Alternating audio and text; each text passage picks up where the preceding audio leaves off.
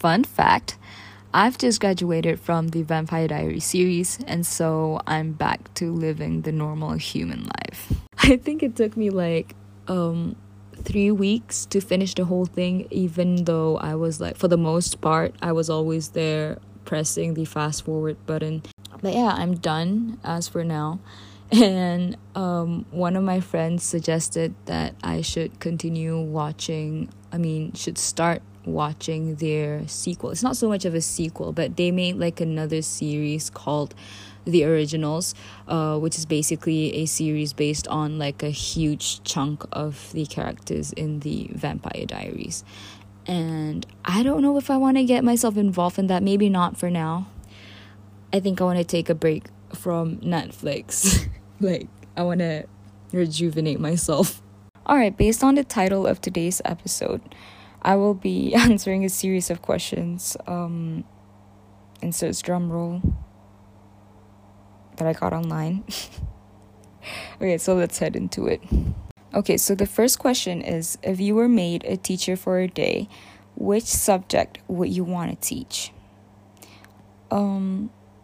I would probably take the day off. No, but actually, on a serious note, right? Okay, so whenever I study a subject and I find myself having to like create a formula or a technique to remember something, and then when I try to explain it to my friends, it doesn't make sense, even though I find it like so easy to understand. They just don't seem to comprehend whatever that I just taught them.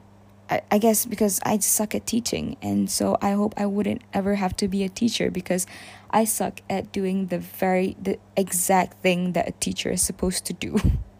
The next question, it says, do you like reading books, and what's the last book that you read? The answer is yes. I actually do enjoy reading books, but lately I think my attention span has gotten really, really bad. I used to enjoy reading novels, and novels are the kind of books which you have to like sit down and then just enjoy your time reading it, because you're gonna want to know what happens next. But since my attention span is basically deteriorating, I have been making myself read non-fictions, because it's not like a story that you have to follow up. So that's what I have been reading. And the last book that I read, it's called The Rules of Thinking. One of my favorite excerpts from this book is it says, assumption is just an excuse for lazy thinking. And I don't know, it just makes complete sense. Okay, let's move on to the next question. Would you rather date someone older or younger than you? Okay, so I know a lot of people, including myself, we like to associate wisdom with age. And it does not necessarily have to be true, because people always say, the older you are, the wiser you become. But personal preference-wise, I guess I would say I date someone who is older than me. The next question, it says, do you have a bucket list, and name some of the things that are on that list? Okay, so the answer is no. I don't have a bucket list, but I do have a 2019 checklist. It's not even a 2020 checklist, because I didn't have the time to do that. Okay, so the first thing that I wrote is to attend horse riding lessons, but it was not checked, because I don't know, I just didn't have the time to do that last year. And horse riding lessons could be really expensive, so it's still not checked. I'm probably gonna do it in the near future. And then the next thing that's on my list, okay, just a minute, let me check it out, is for me to go to an outdoor adventurous park. I did get it off the list. And then to have a workout routine. I'm not sure if I did. Oh, I did.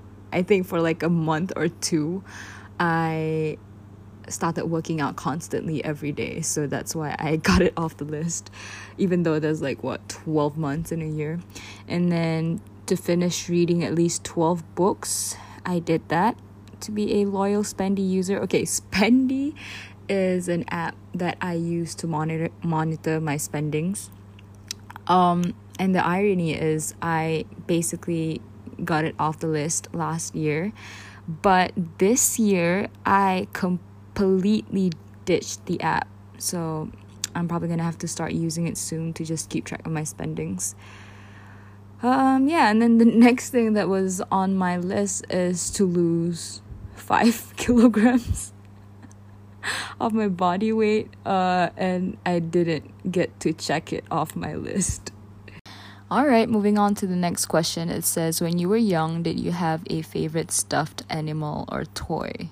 Okay, so I never actually had like a bantal busu or some sort, but when I was like 13, I remember right before my parents wanted to send me to my boarding school, I asked my mom for like a very specific plush toy. I told her I wanted a purple star-shaped pillow. It wasn't a stuffed toy, but it was a pillow. I wanted a purple star-shaped pillow, and we couldn't find it anywhere, so my mom actually made one for me, and yeah, I have it still on my bed right now. And the other thing that I got, which is an actual plush toy, was when I was like 15 years old. I got like this dolls. It's really cute. If only you guys could see it, but it's like a dragon. It's actually a Halloween themed plush toy, but basically it has got like something in the mouth of a dragon. It's really cute, and I call it Drigo. But yeah, I got it when I was like 15, and so those are the two things that are basically always on my bed. Okay, so the very last question is, it says, what was the last disagreement you had with your siblings? Okay, so the other day, my sister called me on a random evening to ask if she should purchase Procreate for her iPad. And if you don't know, Procreate is basically like it's a graphics editing app. And, but just by how I describe it, just know that she doesn't need that app. And mind you, that app is not free. You have to pay, and it's expensive. So she was trying to convince me that she needed that app. Okay, so the funny thing about my sister is that every time she wants to purchase something which she thinks is unnecessary, she would always hit me up to ask me if she should get it. So obviously I would advise her not to. But she will always try to convince me otherwise. And so the other day she was like, oh Iman, but I need to complete this task. I'm like, exactly, you only have one single task to do. It's not like you're gonna be using that app for the rest of your life. But yeah, so basically she ended up not purchasing that app, which is good, because if she did, it is completely unnecessary. But it's funny how she always seeks for my advice when it comes to her spending habits, because I myself am an impulsive buyer. So I don't know why she thinks she could rely on me, but she does. Alright, I think that's a wrap for today. Thank you for listening, and till next time.